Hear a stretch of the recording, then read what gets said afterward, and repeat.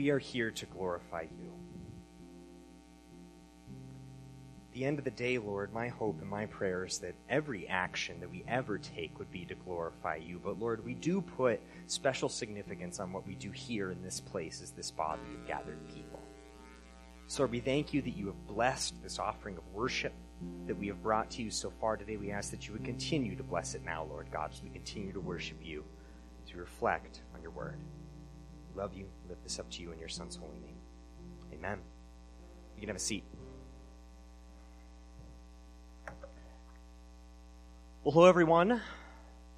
Is it still? Yes, good morning. Okay, it's still morning. I have to keep track sometimes. It's our son insists on, I'd mentioned this before, but the fact that he insists on starting his day at 4 in the morning kind of throws me off for when I'm at during the rest of the day. Just very different starting point than I used to have. I found myself longing the other day that I could just stay up until midnight doing something, and then I realized that just won't be my life for a good long while. But he's napping right now, so praise the Lord for that. No one clap. No one clap. He's napping. There we go. Okay.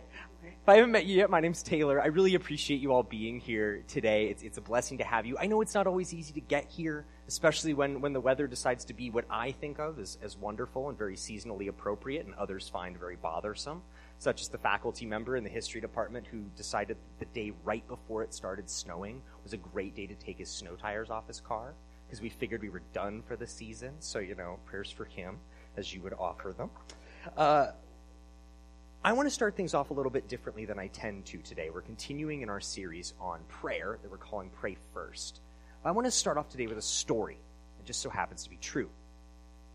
There was once a man by the name of Dietrich Bonhoeffer. And his first name, Dietrich, is actually where we got William's middle name. His full name is William Dietrich Smith. And we did that because we wanted William to be connected to somebody from history who had a story that demonstrated what Sarah and I thought it meant to really glorify God. And Bonhoeffer was a Protestant minister who lived through the rise of the Nazi Third Reich in Germany in the middle of the 20th, kind of the early to middle 20th century.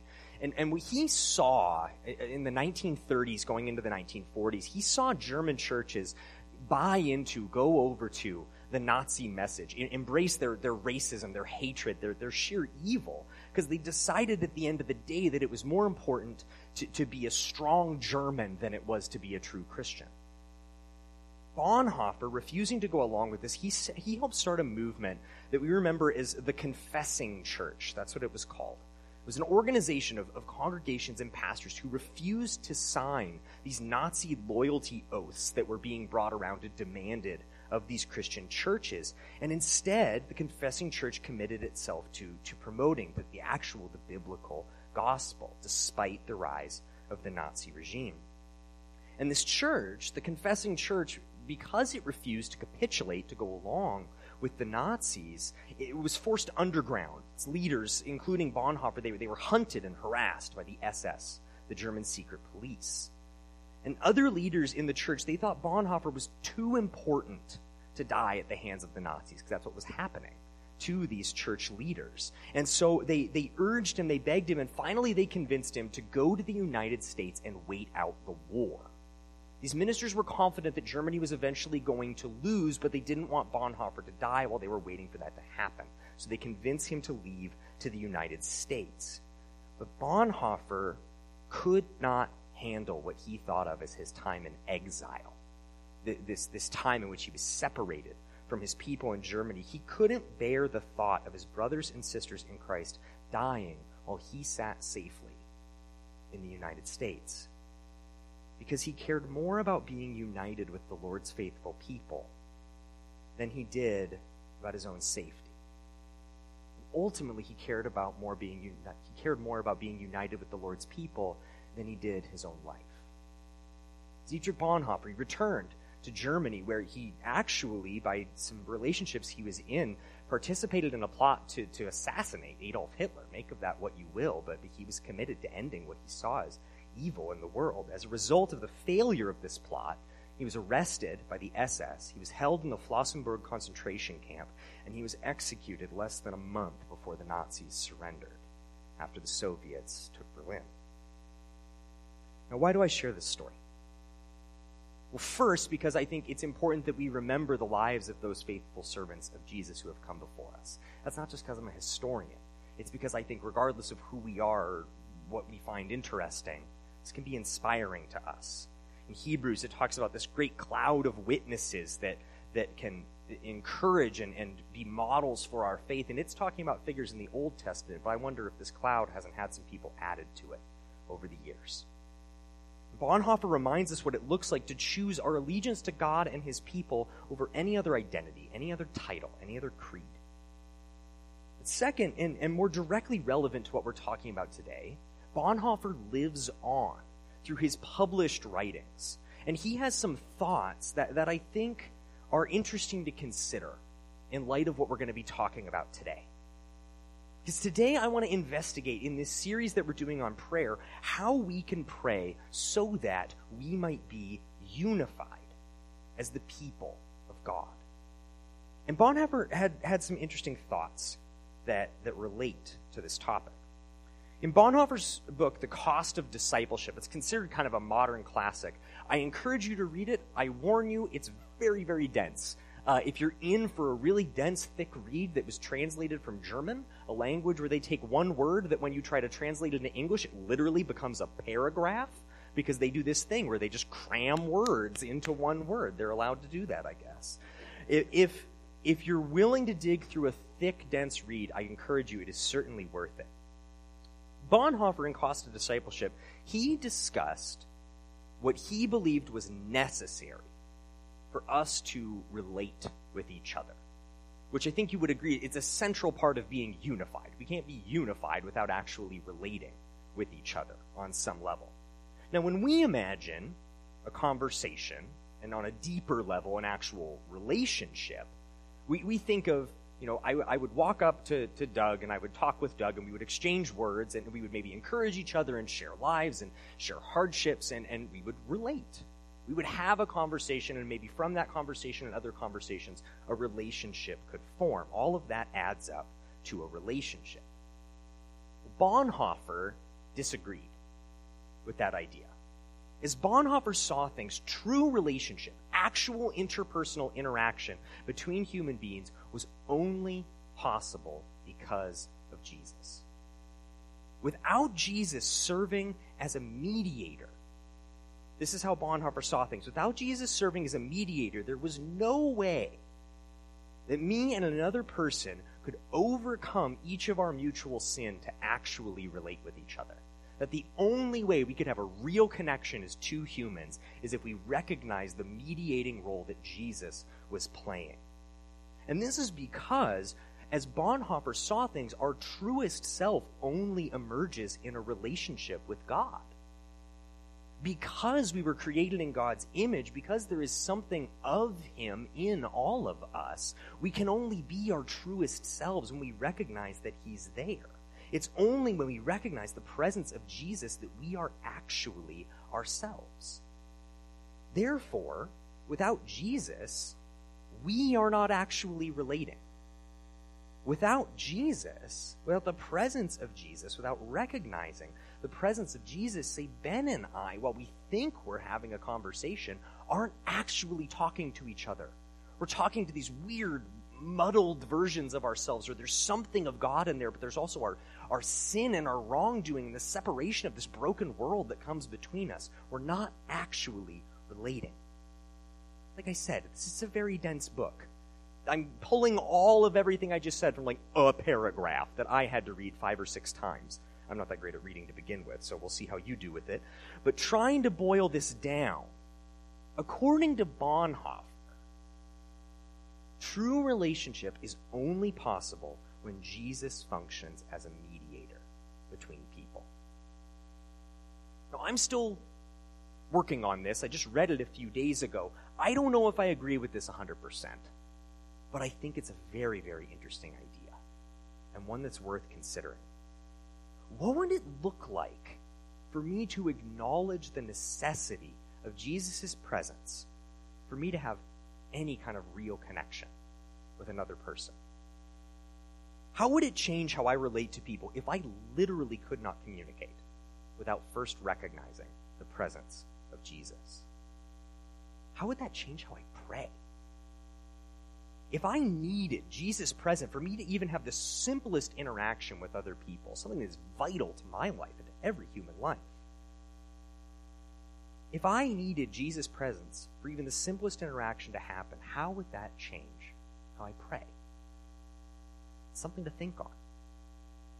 One place where I am certainly inclined to agree with Bonhoeffer is in regard to any gathering of God's people, like this one, or any kind of gathering that would style itself as a church, as an assemblage of the Lord's people. I am fully convinced that without recognizing and shaping our interaction around the presence of Jesus, any attempt by Christians to unify, to come together and do anything, is a profound waste of time. I thoroughly agree with Bonhoeffer on that point. Without recognizing and molding our interaction around the presence of Jesus, any assemblage of Christians is wasting their time. Unity is much harder than we might think. It takes more effort than we might think. It's not as simple as just sitting in a room together or declaring our allegiance with a certain body of people. Unity is more complicated than that. And because it's more complicated, I think it is very important that we seek God's wisdom regarding how our prayer can contribute to the ability for us to unify as a people. Because that was, after all, Jesus' explicit desire for us.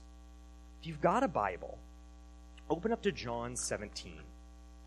John, if you're not familiar, is the fourth book in the New Testament. The New Testament is kind of the last third of your Bible. John's the fourth book in. And John, if I can play favorites with the Gospels, which is sometimes a dangerous thing to do, I think John is my favorite.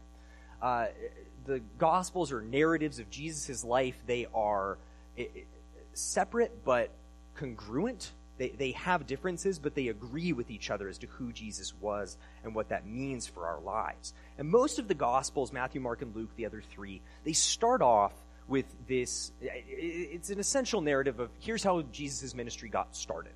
It's a basic narrative of some of the early things of Jesus' either life, with his birth, or with his ministry.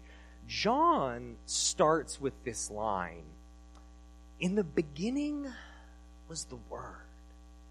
And I feel like I should have some kind of beat poet thing going on right now.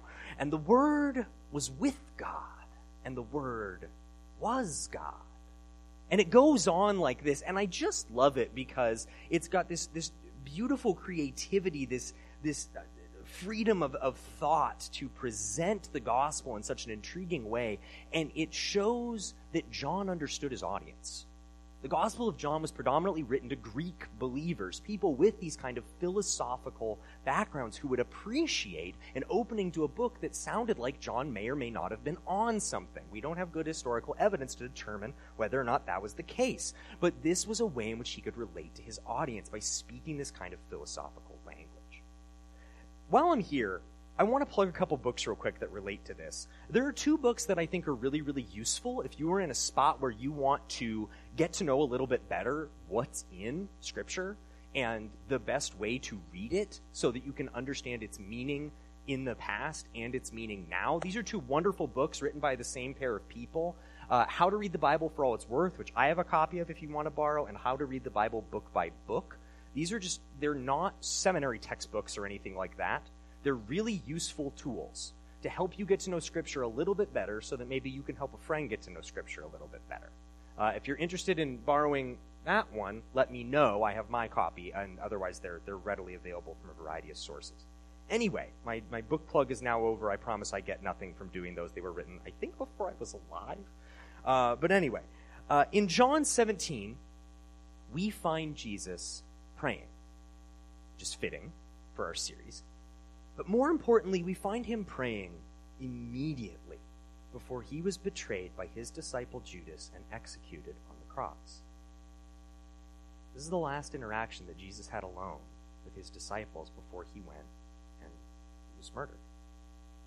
This is the last prayer that he offered before his disciples. Which makes me wonder, how would you pray if you knew that you were about to leave the people you loved most in the world and go to your death? This is how Jesus prayed in that moment. This is a long passage, but as I was putting this together, it did not feel appropriate for me to, in this moment of Jesus' life, say, okay, Lord, this is what seems most useful for my message right now. I felt like I needed to let Jesus speak his piece and pray what it is that he actually prayed in this moment. I encourage you to remember what I mentioned a couple of weeks ago. God can always teach us more than one thing. I am going to draw particular things out of this passage. I'm going to emphasize certain things. That doesn't mean the Lord can't say something particular to you from this. So while it might go on for a little while, I encourage you, listen to what the Lord would say. This is Jesus praying, starting off in about halfway through verse 1 in John 17. Father, the hour has come. Glorify your Son, that the Son may glorify you, since you have given him authority over all flesh to give eternal life to all whom you have given him. And this is eternal life, that they know you, the only true God, and Jesus Christ whom you have sent. I glorified you on earth, having accomplished the work that you gave me to do. And now, Father, glorify me in your own presence with the glory that I had with you before the world existed. I have manifested your name to the people whom you gave me out of the world. Yours they were, and you gave them to me, and they have kept your word. Now they know that everything you have given me is from you. For I have given them the words that you gave me, and they have received them and have come to know in truth that I came from you, and they have believed that you sent me. I am praying for them. I am not praying for the world, but for those whom you have given me, for they are yours. All mine are yours, and yours are mine, and I am glorified in them. And I am no longer in the world, but they are in the world, and I am coming to you. Holy Father, keep them in your name, which you have given me, that they may be one even as we are one. While I was with them, I kept them in your name, which you have given me. I have guarded them, and not one of them has been lost, except the son of destruction, that the scripture might be fulfilled. That's speaking of Judas. But now I am coming to you, and these things I speak in the world, that they may have my joy fulfilled in themselves. I have given them your word, and the world has hated them because they are not of the world, just as I am not of the world. I do not ask that you take them out of the world, but that you keep them from the evil one. They are not of the world, just as I am not of the world. Sanctify them in your truth. Your word is truth. As you sent me into the world, so I have sent them into the world. And for their sake I consecrate myself, that they also may be sanctified in truth. I do not ask for these only, but also for those who will believe in me through their word, that they all may be one, just as you, Father, are in me, and I in you, that they also may be in us, so that the world may believe that you have sent me. The glory that you have given me, I have given to them, that they may be one even as we are one, I in them and you in me, that they may become perfectly one, so that the world may know that you sent me and loved them even as you loved me. Father, I desire that they also, whom you have given me, may be with me where I am, to see my glory that you have given me because you loved me before the foundation of the world. O righteous Father, even though the world does not know you, I know you, and these know that you have sent me.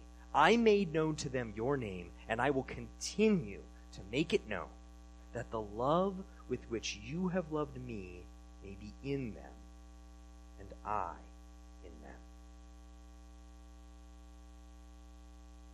There's a lot in this prayer, more than we can hope to cover right now. I encourage you to go back into it on your own again, and then again if you feel the need to, and then again if you want to, and then again because it's just a good thing to do.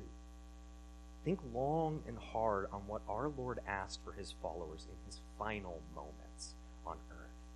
Jesus was very, very aware of the moment he was in when he prayed this prayer, so we should pay special attention to it. For now, I want to highlight a recurring theme. It comes up multiple times in this passage. I'm going to highlight a couple instances. In verse 11, that they may be one, even as we are one. And again, in verse 22, the glory that you have given me, I have given to them, that they may be one even as we are one, I and them, and you and me, that they may become perfectly one. Even as he prayed all of these various things, even as Jesus is trying somehow to compact all of his desires for his disciples and for the world into this one prayer in his final moments on earth, Jesus knew that he needed to pray that we would be unified. And let me be clear. This is not just unity for the sake of unity. We are not unified for the sake of unity, which is what I think we often pursue in the American church. We often put on displays of what I think somebody could call defensive unity. We know that a common accusation against the American church is the fact that it's ruptured, that it's fractured, that there's all these divisions throughout it. This isn't just the American church. It's a problem around the world, but it's an especially big problem here in our country. And the accusation goes something like this. You might have heard it. Somebody saying, why should I listen to anything about Christianity when the Christians can't even seem to figure it out? They're so divided amongst themselves. Why should I listen to what they have to say? And I think that's a fair accusation. The vision we see in Revelation of the whole church worshiping together in front of the throne of God is not what we have on earth. And I hope God will forgive us for that. I know that God is gracious. I know that he's gracious with us as we, just people, are trying to figure out how to worship him in this world. He is so profoundly beyond us, and we, compared to him, are so small. I know that he is gracious to us as we try to figure things out, but I hope he'll forgive us for that. And when we try to address this accusation, we put on these displays of unity. And I want to be clear, I'm not making a qualitative statement about these things. I'm just recognizing them. Things like multi-church gatherings or pastors' conferences or what have you. I don't know if these are good or not. I think sometimes they're good. I think sometimes maybe it would be better to do something else. I don't know for sure. But I don't think they are necessarily the intended result of unity that Jesus had in mind when he prayed this prayer that we've recorded in John 17. I think Jesus was undeniably clear on his desire for what unity of the Lord's people should produce. We're going back to verse 22 now. The glory that you have given me, I have given to them, that they may be one even as we are one.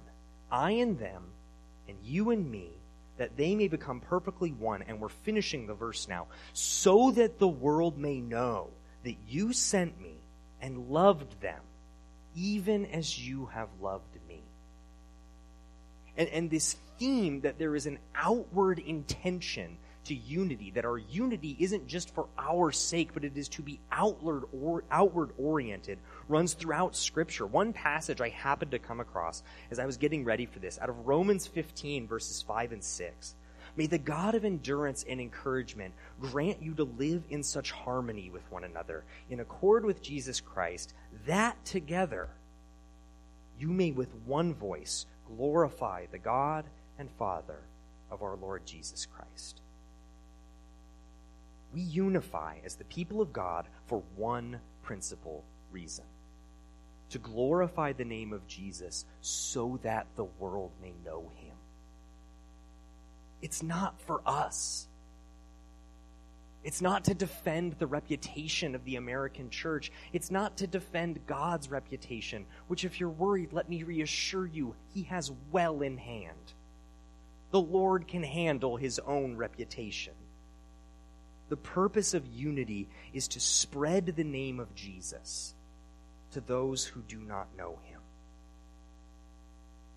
We unify to make the name of Jesus known to those who do not know it, so that this world may be more like what God intended, so that things would be, to quote another of our Lord's prayers, on earth as they are in heaven.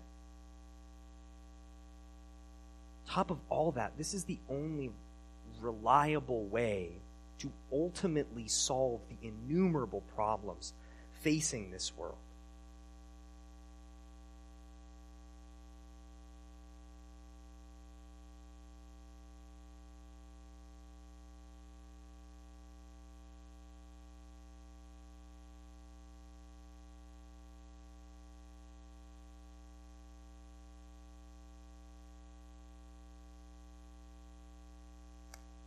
Back? Cool. Thank you. The only way to reliably address these innumerable problems facing the world is by helping more people follow Jesus. That is how we get heaven. That is how we get things to be on earth as they are in heaven. I debated how I wanted to deliver this next section as I was preparing it. Because I know how to be a fiery Pentecostal minister when I need to be, that with some of the table pounding and trying to give that energy that just hits you in your socks and just launches you up out of your chair. I don't know if you've ever been around those kinds of preachers that just get you going. I've been around enough of them to know how to try to be one. And I thought, is this how I want to deliver this message? As this surging rallying cry? Because there's something to that. Then I also thought there is also a great deal of power in simply speaking something as truth, letting it be the quiet, humble truth of our God. And I decided more towards that latter point. The more people who follow Jesus, the less greed there will be in this world, which means less fraud, less exploitation, less labor and sex slavery. It means poverty and starvation can finally end. There are good things that we can do right now to help pursue those good and godly goals. But ultimately, what will change things if more people are following Jesus and living as Jesus in this world?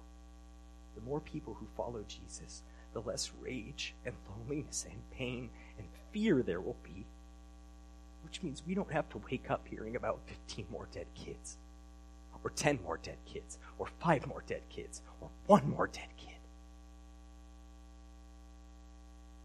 There are good things that we can do now to help advance those good and godly goals. But if we really want to see the world rid of these things, it will require more people following Jesus and living as Jesus in this world.